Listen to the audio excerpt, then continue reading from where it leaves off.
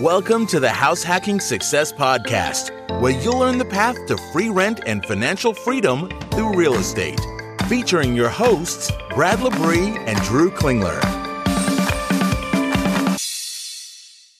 Welcome to the House Hacking Success Show. This is our first ever Ask House Hacking Success podcast episode. I'm excited. We got the interaction from our followers and listeners, and we really get to answer your question, the listener, and figure out what is holding you up or what questions you have as a house hacker. So we're super excited about this. Super excited. And if you ever want to submit a question, you can email us at info@househackingsuccess.com or go ahead and go to our Instagram at househackingsuccess. Shoot us a DM or find one of our posts, ask us a question. We're happy to help out.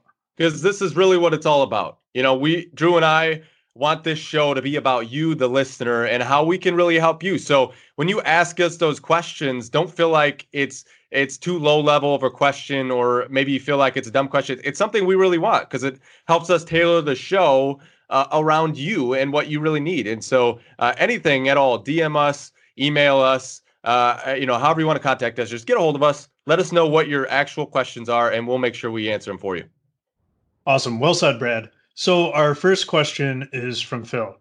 Phil asked, would you recommend a BRRRR method in expensive markets, but instead of just renting it out, house hacking? So there's a couple of thoughts behind this, right? Especially when you're initially starting out. A great reason for doing a BRRRR method as a house hack is this. When you get done with the BRRRR method, all right, banks will loan up to 98% loan to value. Some are at 90. You have to talk to different banks. All right, some are at 85, but a lot of banks will loan up to 98% loan to value on your property. So let me break that down for you. If you do a BRRRR method and you appreciate a property, right, and let's say you now have a $200,000 property, banks will lend up to $190,000 if it's an owner-occupied property. Now, if it's an investment property, banks will only loan to 22 or 25%. You have to own that much into it. So you can pull much more equity out, and then you can go reuse that equity for additional properties or whatever it is that you want. But, and then after you pull that money out, you only have to wait 6 months, and then you can move out anyway. So that's another thing to consider. But both methods work. We know people that do investment property BRRRRs and house hack BRRRRs, and they both work. It's just really a matter of what are you trying to do with that money? What are you trying to do in real estate? Do you want to buy more properties? Are you just pulling that money out to have a bigger emergency fund, or put more money into different investment funds or whatever? It's really tailored to you because both work. But doing it a house hack where you're an owner occupied, it's very advantageous to do it that way. Another thing to consider real quick is the fact that interest rates could be substantially lower for you as an owner occupied than if you BRRRR into an investment property. But again, they both work.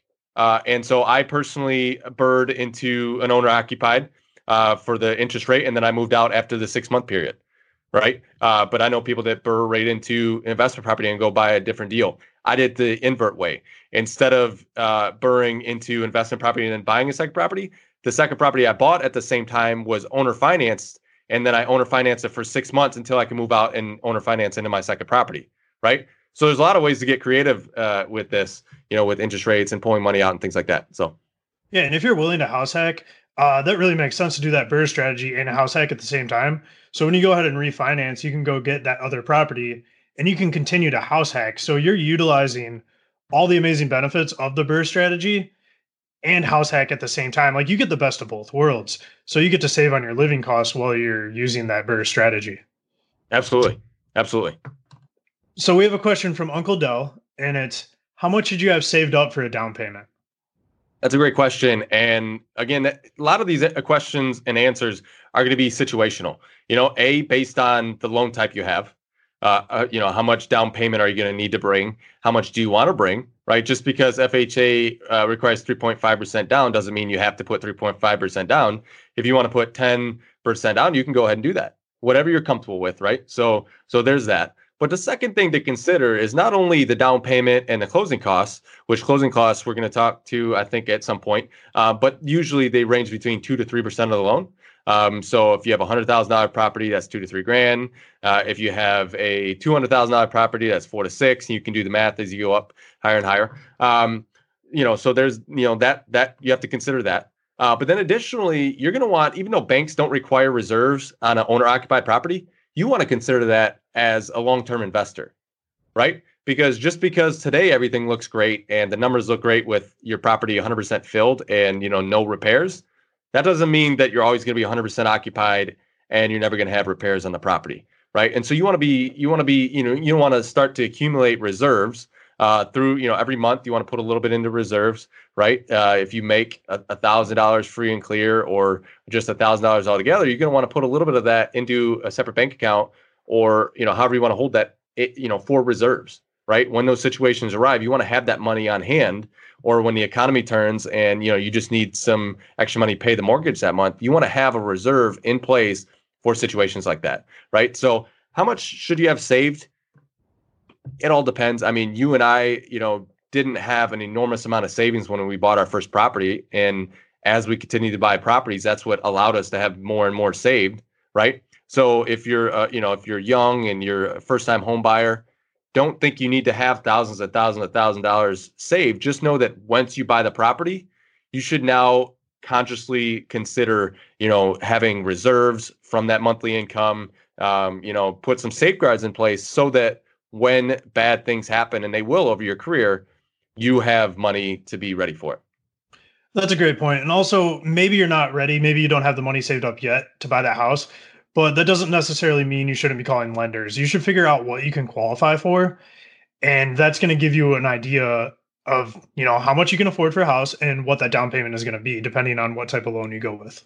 Absolutely. And lenders, people mistake how you should approach lenders because they think of lenders as, I'm not good enough for them. But let me tell you something. Lenders get paid when they service a loan for you, right? So they're actively seeking people to help provide loans for. So think of them more as partners, right? So when you start to call around to mortgage brokers, think of them as a partner. Like, ask them questions like, how can I become, how can I get to the level that I need to for you? They want to help you, right? Maybe your credit score isn't where it should be for a lender. Well, ask them, hey, like, how could I get to the level you need me to? What do I need to do?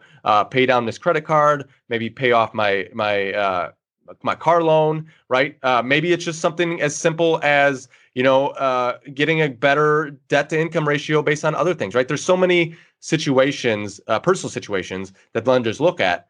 Call one, have them look over, and think of them as a partner and ask them, how can I? Not wait until you get to that point, because the likelihood of you getting to that point without direction is very low. Absolutely. And something I just want to add to, if you struggle to save or if you're not saving enough, start tracking your finances, figure out where that money is going, and then you can start eliminating unnecessary expenses and add that to your savings for your down payment. Yeah, absolutely. Without sacrifice, there's no reward, right? The old cliche.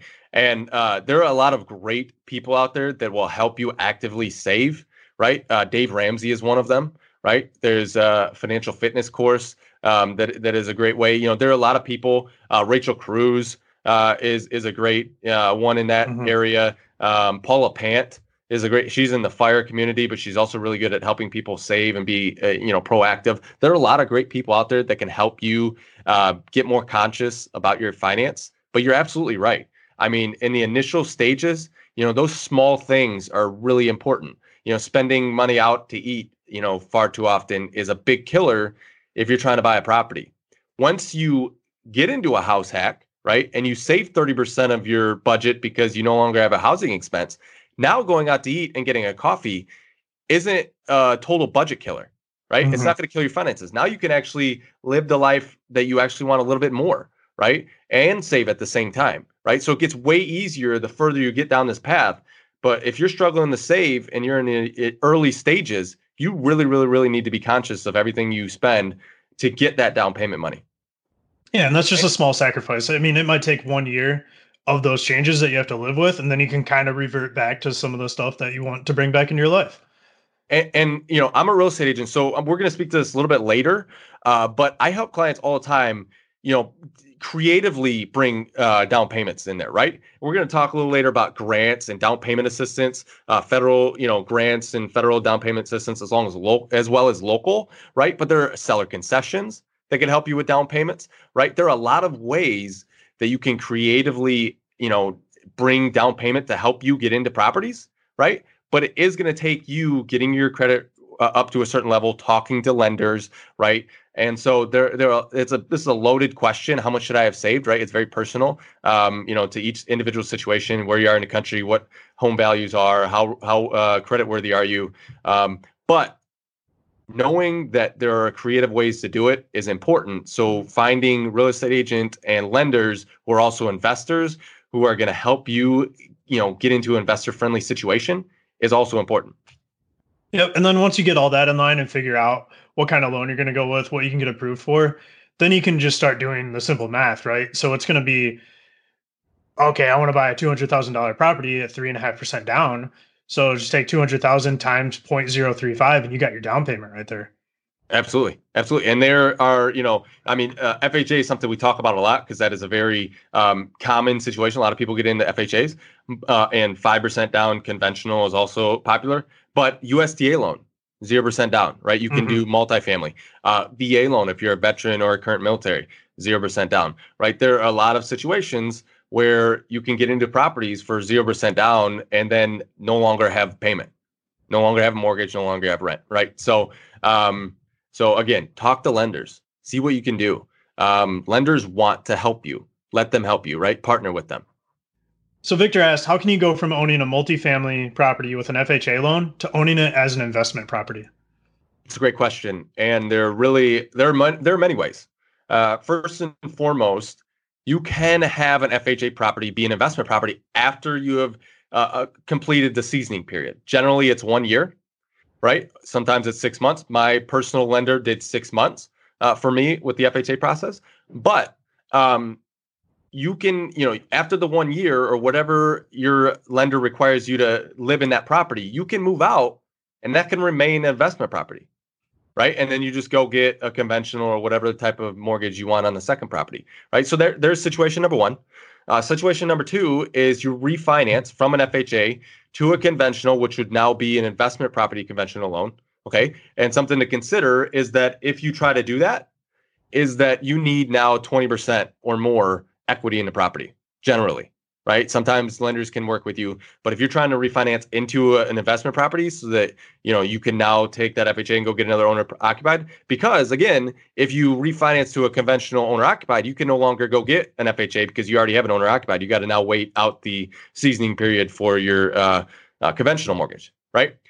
So that's another thing to consider. You can refinance into a different mortgage to then go use an FHA again, right? But it has to be investment property.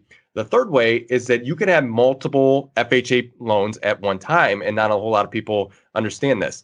So there are really four ways. There are actually 4 ways the FHA allows to get a second FHA property.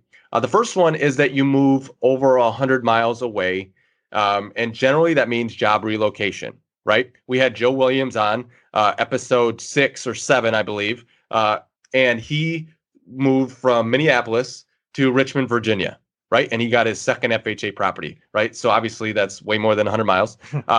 So there's option number one, but it doesn't always have to be job relocation. They're very vague on that. Right? So you potentially could move 100 miles or more than 100 miles away and get, a second mortgage. Now you're driving, a long distance to work or whatever. But that is an option. All right. The second one the FHA allows is that your family grows in size. Again, very vague, right? So you have to talk to lenders, and it's very, it's up to their interpretation. It's up to a lender's interpretation of that, to how you can do it. So you might have to talk to many.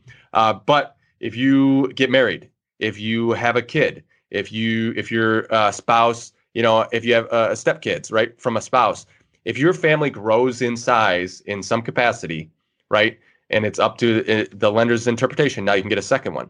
The other two are if you have a jointly owned property, right? If you have a jointly owned FHA and you leave, or if you lived in an FHA property and you move from it, right?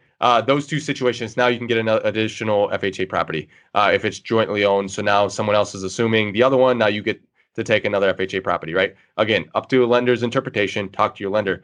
But those three ways are the main ways to go from an FHA loan to owning, to having an investment property and then going to reuse that FHA. All right. So Mid169 from Instagram asked, how can I get into a multifamily house as a first-time home buyer? And he asked for a step-by-step guide.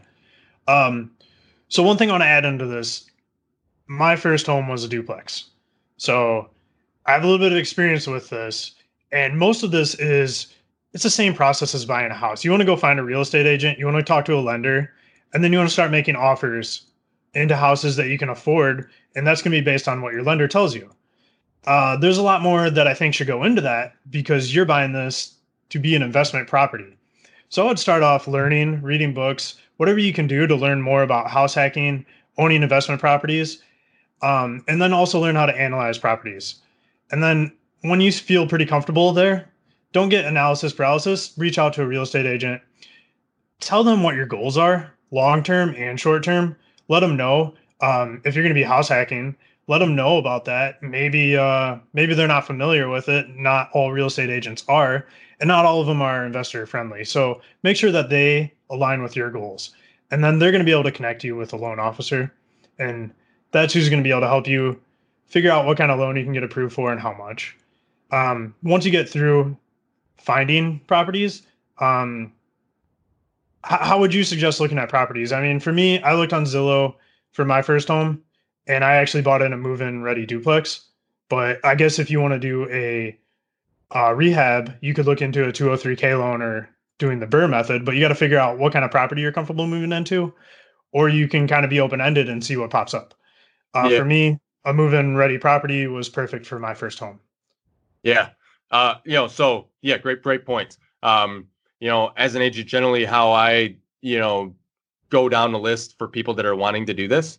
Number one, like you said, educate yourself, read books, listen to some podcasts, open yourself up to the ideas. I think the biggest thing with real estate, like every step that you and I take, furthering our real estate investing career, is the fact that like we learn something new that totally alters the way we look at properties, right? Like when I did my first seller financing deal, I had heard of seller financing, but after I had actually did that, it just opened up my mind to all the possibilities within real estate, right? So that's first thing is educating yourself, right? Second is determining, like you said, what is it that I actually want? Do I want a BRRRR, right? Do I want to find a multi-unit, like a 2, a 3, or a 4 unit? Do I want to do a single family and rent out by the bedroom or rent out by Airbnb, which is, becoming very popular, right? Figure out what you want. The third thing is start to analyze what you want, right? Go down that list. We have, if you go to our YouTube, you can look at step by step all 6 of the ways that we analyze deals for newbies, right? We call it the back of the napkin way of analyzing, right? And so there's like 1% rule, 50% rule, cap rate, right? We analyze deals so that we can just get a base idea of if this property is going to work or not. And again, it's not 100%. It's just a quick rule of thumb, so you can kind of weed through the mess of all these hundreds or thousands of properties that are on the market within your general area. You can now kind of weed through that and figure out which one is best, right? After that, which is number 4, is get a real estate agent. You interview them, right? Don't just go with the first one that or the first one you see. Go interview a few, 3, 4, 5. Ask them, do you have rental properties? Do you work with people specifically that are investors, right? Because every agent's going to sell you on the fact that they're a great agent, but you have to understand that not every agent knows how to work with you. Because real estate agents, we're not trained to help investors. We're trained to help the traditional consumer, right? The person that buys a 3-bedroom, 2-bath, a 4-bedroom, 2-bath home that wants to live in it for 15 to 30 years or the rest of their life, whatever. That's how we're trained to help people buy homes, right? And so it's just a totally different mindset. Ask them how they run numbers, right? Ask them how many deals they've done or how many times they've helped a house hacker. And if they say 3 times, say, hey, can I talk to those 3 people, right? And you just give them a call up and say, hey, would you recommend this person again? Do you still work with this person? Did they help you evaluate the property? Did they give you good advice, right? You don't have to be super thorough, but just meet with them and ask them these questions, maybe even over the phone. Doesn't even have to be in person, right? Or text them, like a list of these questions. I would prefer over the phone or in person personally, just so I can hear the dialect and how well they think. But that's the fourth one. Find an investor-friendly real estate agent. Once you find that, let me tell you guys, rock stars hang with rock stars. That's the truest statement I've ever heard, right? If you find a great real estate agent, not even a great one, a really good real estate agent that is an investor and actually helps investors, he's going to know exactly who to go to for your loan, right? So if you haven't already talked to a mortgage broker, which you can, these are interchangeable. If you find a great loan officer first, great. But there's so many out there. I would personally find a real estate agent first because I feel like they open way more doors for you than a loan officer would, in my opinion. But again, that's up for debate. You can do it however you want. But they will if they're a good real estate agent and they are investors, they're going to point you to the loan officers that help investors, help multifamily investors, right? Because they're going to absolutely know them because they've done it personally, right? And so after that, after you've got a pre-approval, now your real estate agent is going to give you emails of your specific criteria of the properties. Now you can go through each one of those and do hardcore analyzations, right? You analyze the properties, you figure out cash flow, you figure out the expenses, you figure out, all these things that you want to know as an investor, right? And then you go start looking at them. And then the next thing, which is the final thing, is just start making offers. If you find a good agent, they're going to know the value of just making offers, right? It's not a matter of going to see it and doing all your due diligence before making, at least from my perspective, I do my due diligence after the offer is accepted. Because here's why. As a real estate agent, I know that I can put contingencies in offers that allow me to back out if the deal isn't what I believe it is, right? So soon as I get an offer accepted, I may have, you can, this is totally up to how you and your agent want to do it, but I may have a 10-day contingency for an inspection period, okay? After 10, in between that 10 days, I'm going to get an inspector out there. Or I'm going to obviously walk it myself. I'm going to maybe get a contractor out there, whoever I think I need to view certain details of the property. If I find something that is not what I originally anticipated, I look at it as a good thing. Okay. So now I'm no longer comfortable maybe with that original price that we got accepted on because I know I need a $10,000 roof that I didn't know at first because now I went up in the attic and it's leaking. Right. So now I go to him and say, hey, listen, I need a $10,000 roof. Give me $12,000 off the price or give me $10,000 off the price and we'll go forward with it right now. Right now you put the, the pressure on them to do it. So just make offers. The point is just make offers. You're going to get rejected. But that one offer is going to come back and get a great deal. So that's my step-by-step guide. If you're new to this, first start, reading and understanding, open your mind up. Then start just doing basic analyzation so you get a little feel for it. Reach out to an investor or a investor-friendly agent, and then just go down these steps, start making offers. Yeah, and once you get to the point of making offers, make sure that you're figuring out what's going on in these markets where these properties are. One thing that you want to know is how much you could rent out the other unit for. You want to know if there's any HOA fees. One thing that you really want to look out for is flood insurance. I mean, a lot of these things can really impede your cash flow. So make sure you understand the market, those kind of things. So study that area, study the zoning laws, all of that. And then once you actually do get a property, there's some steps that are added on there. You want to find a tenant, right? So you can start listing that on places like Zillow, Facebook, Craigslist, wherever you want, but you can also start using strategies like Airbnb and you can decide to furnish that other side. So it really depends on the market and if Airbnb is popular in that area or not. If it's not, you're probably going to want to do a 1-year lease. So that's another point. Great, absolutely great point of why you should find an investor-friendly real estate agent, unlike a normal traditional real estate agent, right? A regular real estate agent is trained to sell houses, right? They're trained to, put people in properties. So they may sell, HOA properties, right? Which are homeowner association, properties within homeowner associations, right? That's just normal. There's a market for people that don't want to do the maintenance of the property, right? That's why there's a HOA, right? They keep everything together. You can't put certain colors. People want, they don't want to come into properties that are all over the place, as far as colors and stuff. They just want a nice property, well upkept neighborhood. So there's a demographic for people that want those properties. For investors, though, that's a cash flow killer, right? Same thing with flood insurance, right? Mm-hmm. Agents sell properties with flood insurance all the time. If people want to live there, they have to pay it. That's just a part of it, right? So they don't And even just to clarify on flood insurance too, you're required to pay it if you're in a flood zone. Yeah, Otherwise, exactly. otherwise you don't have to pay it.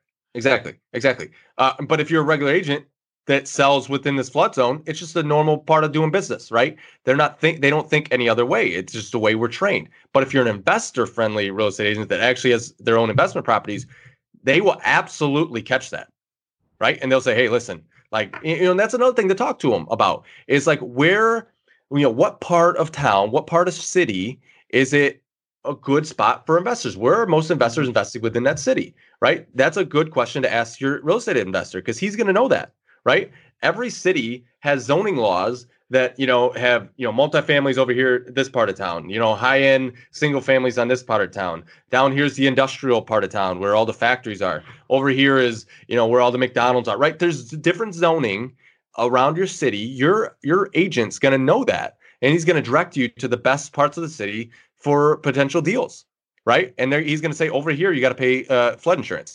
Over here, there aren't any multifamilies. You know what I'm saying? Like finding the right agent is key, in my opinion. And of course, I'm biased because I am an agent. But finding the right agent is key to helping direct you to the right parts to make the most money as an investor. Yeah, and you can find that right agent by going to real estate groups, talking to investors, asking their suggestions, or maybe meeting agents there. So you have to get out and network. You have to go out and find that right real estate agent. Absolutely. So we have a question from Uncle Dell and Tracy on how can I get down payment assistance and grants for that down payment? Yeah, absolutely. So assistance program, down payment assistance programs and grants are either federal or local, and you can have a mixture of both, right?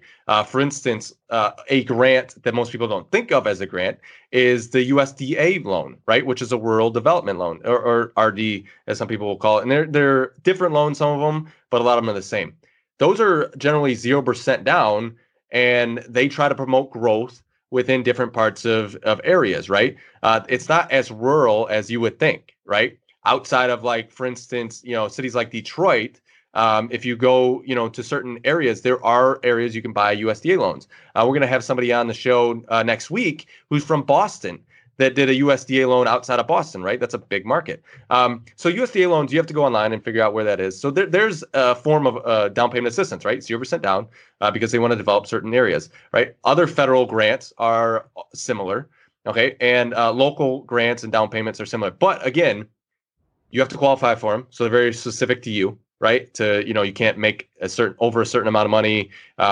You can't, there are a lot of different stipulations. So the best way to answer this question, because we can get in the weeds here and alienate a lot of our audience just because different situations, go talk to lenders. Go ask them for first-time home buyer grants and down payment assistance programs for first-time homeowners or low-income earners, right? There are a lot of programs for that. Go talk to them about that. Because again, just like some of the other answers we talked about today, it's all about their interpretation of it, right? So some lenders are going to be able to do it. Some lenders aren't, based on risk tolerance, and other criteria. Go talk to them. Go talk to many of them. Go talk to 3 lenders, right? And say, hey, listen, this is my situation. What can you do for me? What kind of down payment assistance programs do you have for me? What can I qualify for? What do you think about the USDA loan? Where can I use USDA loan, right? FHA, is there any way to lower my down payment? There are many ways. You just have to be creative. You have to go talk to the right people. So for this question, that's my best answer for it, because we can get in the weeds and it's very situational. Go speak with lenders. If you're in a specific market and you don't know who to talk to, DM us. We might, we've developed contacts from people throughout the country in the mortgage industry. We can point you in a direction, right? And you can talk to them about it. And, if they don't know somebody, maybe they can point you in a direction. We know real estate agents and all over we've interviewed many of them over the country, that are in certain markets. Like, they can certainly point you in the direction of people that'll be able to help you. If you have questions about it, DM us personally, and we'll do our best to point you in the right direction.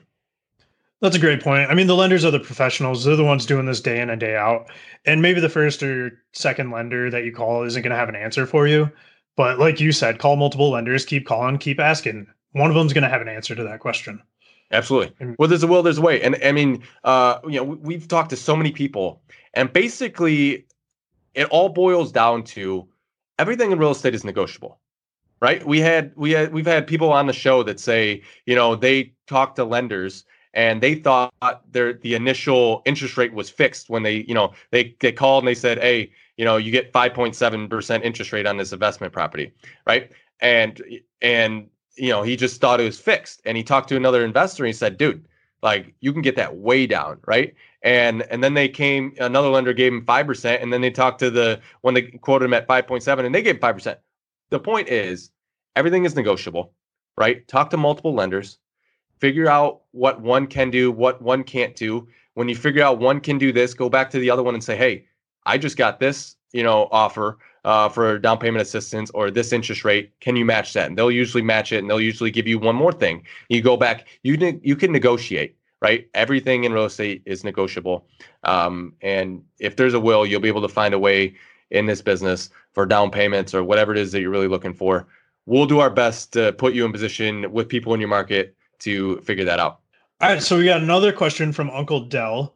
He asked, after you find the property, then what? So this question can be interpreted a couple different directions. I'm not sure if after he initially spots the property, what he should do, or after he finds it and purchases the property, then what he should do. But we'll talk about both because they're both really good questions. After you find the property, it depends. If you found it on Zillow and you don't have an agent or you haven't spoken with a lender, then those two things are probably the first couple things you should do. The other thing, if you know an investor, if you consider someone a mentor, run all the numbers, right? You have to do the work. You can't just go ask them what they think about this property, right? That if you have an actual person that you consider a mentor that is in this business, he's going to be busy or he's going to have family to tend to, right? He can't just be sitting there evaluating your deals. So you're going to have to do the deal or you have to do the work on it. But evaluate the deals, crunch the numbers, and then just submit a spreadsheet and say, hey, like, what do you think about this? Like, is this something you would consider? Take that to your agent, see if he spots something flawed in it. Take it to your lender, see if they spot something, maybe go to a real estate investing, group, see what they say. Put it on BiggerPockets forums, something maybe we don't talk about enough, right? BiggerPockets forums allows you to do that all the time. And you'll get people, investors from all over the country to critique your numbers or your deal, right? And maybe you'll find someone in your local market that say, hey, like, this is something that I didn't consider. The point is, during that process, evaluate the deal and then make an offer if you think it's good. Because we talked about in a previous question is the fact that, like, for me, I don't do my hardcore due diligence until after the offer is accepted because it's just wasting your time, right? You, as an agent, I know that there are many contingencies that you can back out of the deal if something comes up that wasn't initially, thought of or seen. Right. For instance, if there's major foundation issues and you didn't see it when you originally made your offer during that 10-day, contingency to do your inspection, you can back out of that. Right. So make an offer. Right. Figure out what number it is that you can cash flow or what number you feel comfortable with buying the property based on, properties in the area and all of that. Right. Make an offer. Once it's accepted, then do serious due diligence. But then let's talk about the flip side of that. Let's say that this question was aimed at after you buy the property, what you should do. Okay. So, again, that can go many different ways. We're going to keep it pretty simple here. Whether you have a multi-unit or rent by the bedroom or Airbnb, whatever it is, right? Figure out what you want to do with it as far as trying to house hack and eliminate your mortgage. And then, go about finding the best way to promote the property. For us, for you and I, both of us, we love Facebook Marketplace. I mean, 98% probably 99% of the tenants, or at least the contact I get, is from Facebook Marketplace, from potential prospects to rent my properties. So I love that. I mean, I've tried Craigslist. I've never had any good luck with good tenants from Craigslist. There's apartments.com, there's Zillow Rent. I mean, there's a million different, Trulia has one, Zumper, some people use in certain markets. Figure out which ones work in your market. Maybe Facebook Marketplace, you can just ask, hey, say I'm in Boston. Hey, in Boston, what's the best one to use? Or I'm in Denver, what's the best one to use? Or I'm in LA or Orange County or San Diego or, anywhere, wherever you're in the country. Maybe ask on, different investor pages in the forums of BigPockets. Figure out, how to rent it, how to get clients. After you do that, set up a lease, right? Find a really good lease, talk to a lawyer. BiggerPockets has state specific leases that are nice initial ones. You're going to want to critique it to your own personal philosophy, but they have a real nice 13-page, if you're a pro member, but 13-page state-specific lease, right? You can use that if you're trying to do a long-term lease. If you're doing Airbnb or short-term rentals, you'll have your own specific or deals. Airbnb sets that up for you, but I'm just saying other short-term ideas. And then rent by the room is a little bit different. So, we can go into weeds with all those. But then finally, the last thing that a lot of people don't consider, you got the property, you have it leased, you have a good lease in place, you have good tenant in place. The next thing to consider is the long-term prospects of this property, right?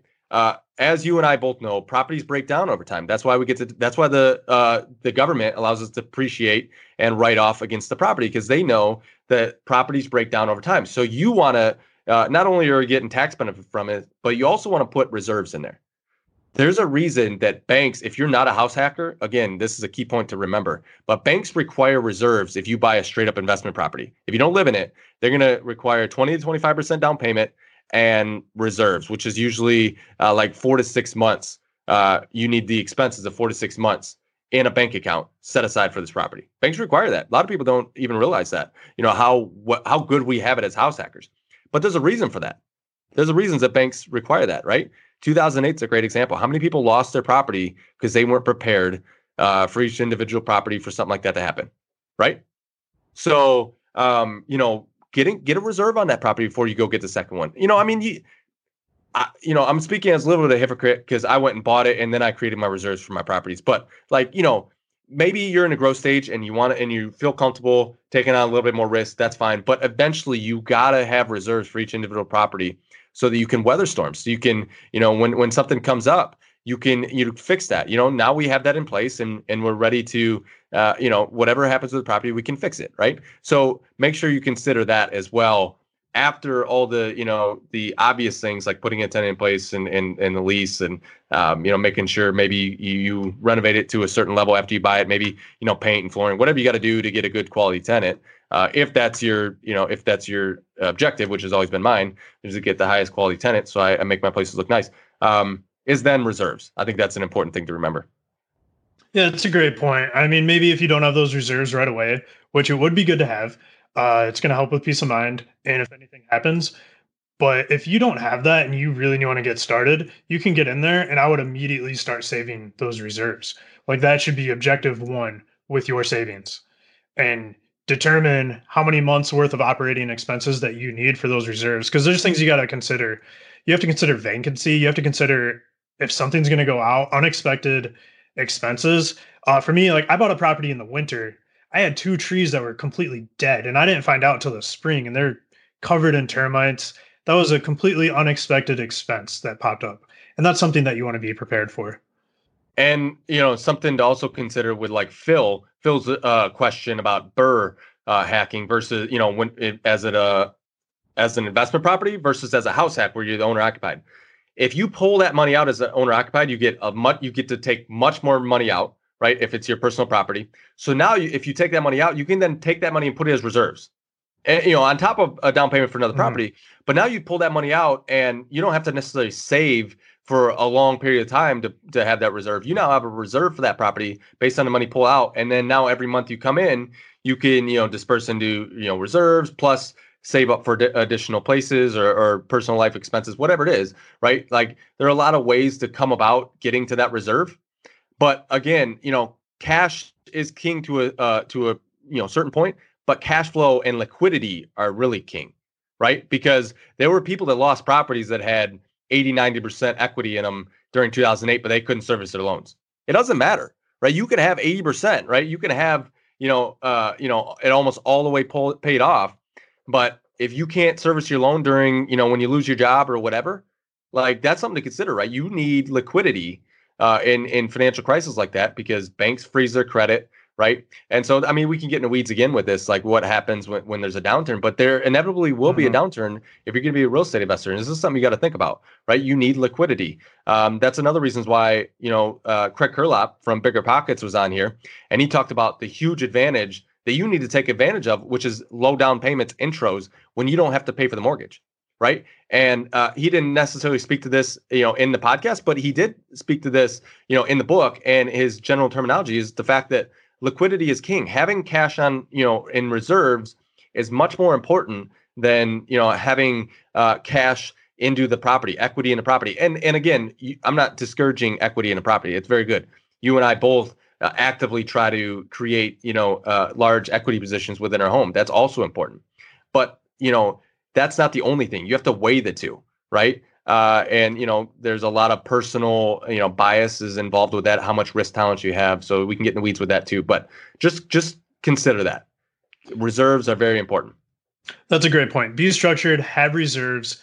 You want to be prepared to weather any storm that comes your way, because in the long term, when it comes down to it, we're investors, not gamblers. Absolutely. I thought this was awesome. We're going to have a second part to this, right? We're going to ask some more questions, but we really, really appreciate you guys bringing these questions to us because they're really important. I mean, now we understand a little bit better of what people are actually thinking, because sometimes Drew and I forget what our initial thoughts were. We had every one of these thoughts throughout our career, right? As investors. And so now we're better understanding how you, the listener, interpret house hacking, what you're thinking along the journey, and we can better tailor make our services to help you. I love getting all these questions. It's really forcing us to learn about you guys, forcing us to learn about some topics that maybe I wasn't as familiar with. And also we're teaching other people, and it's just a win-win, and we're creating a really cool community here. Absolutely. Well, Drew, I think this was awesome. Again, we're going to have a second part, hopefully a third and a fourth. We're going to continue to do this as long as you guys provide us with questions. DM us, email us, comment on our posts, whatever your questions are. We're going to start collecting those, and we're going to start doing podcasts just like this that answer your questions specifically, because, we're going to bring on guests to help inspire you and help you think creatively when you go about this journey. But also, we want to make sure we're answering your questions. So bringing on guests doesn't always answer your specific questions. That's why we want to do shows like this to get directly to the heart of what you guys are thinking. And so, again, we appreciate each and every one of you for your questions, and look forward to the second and third episodes of this. Looking forward to it. All right, Drew.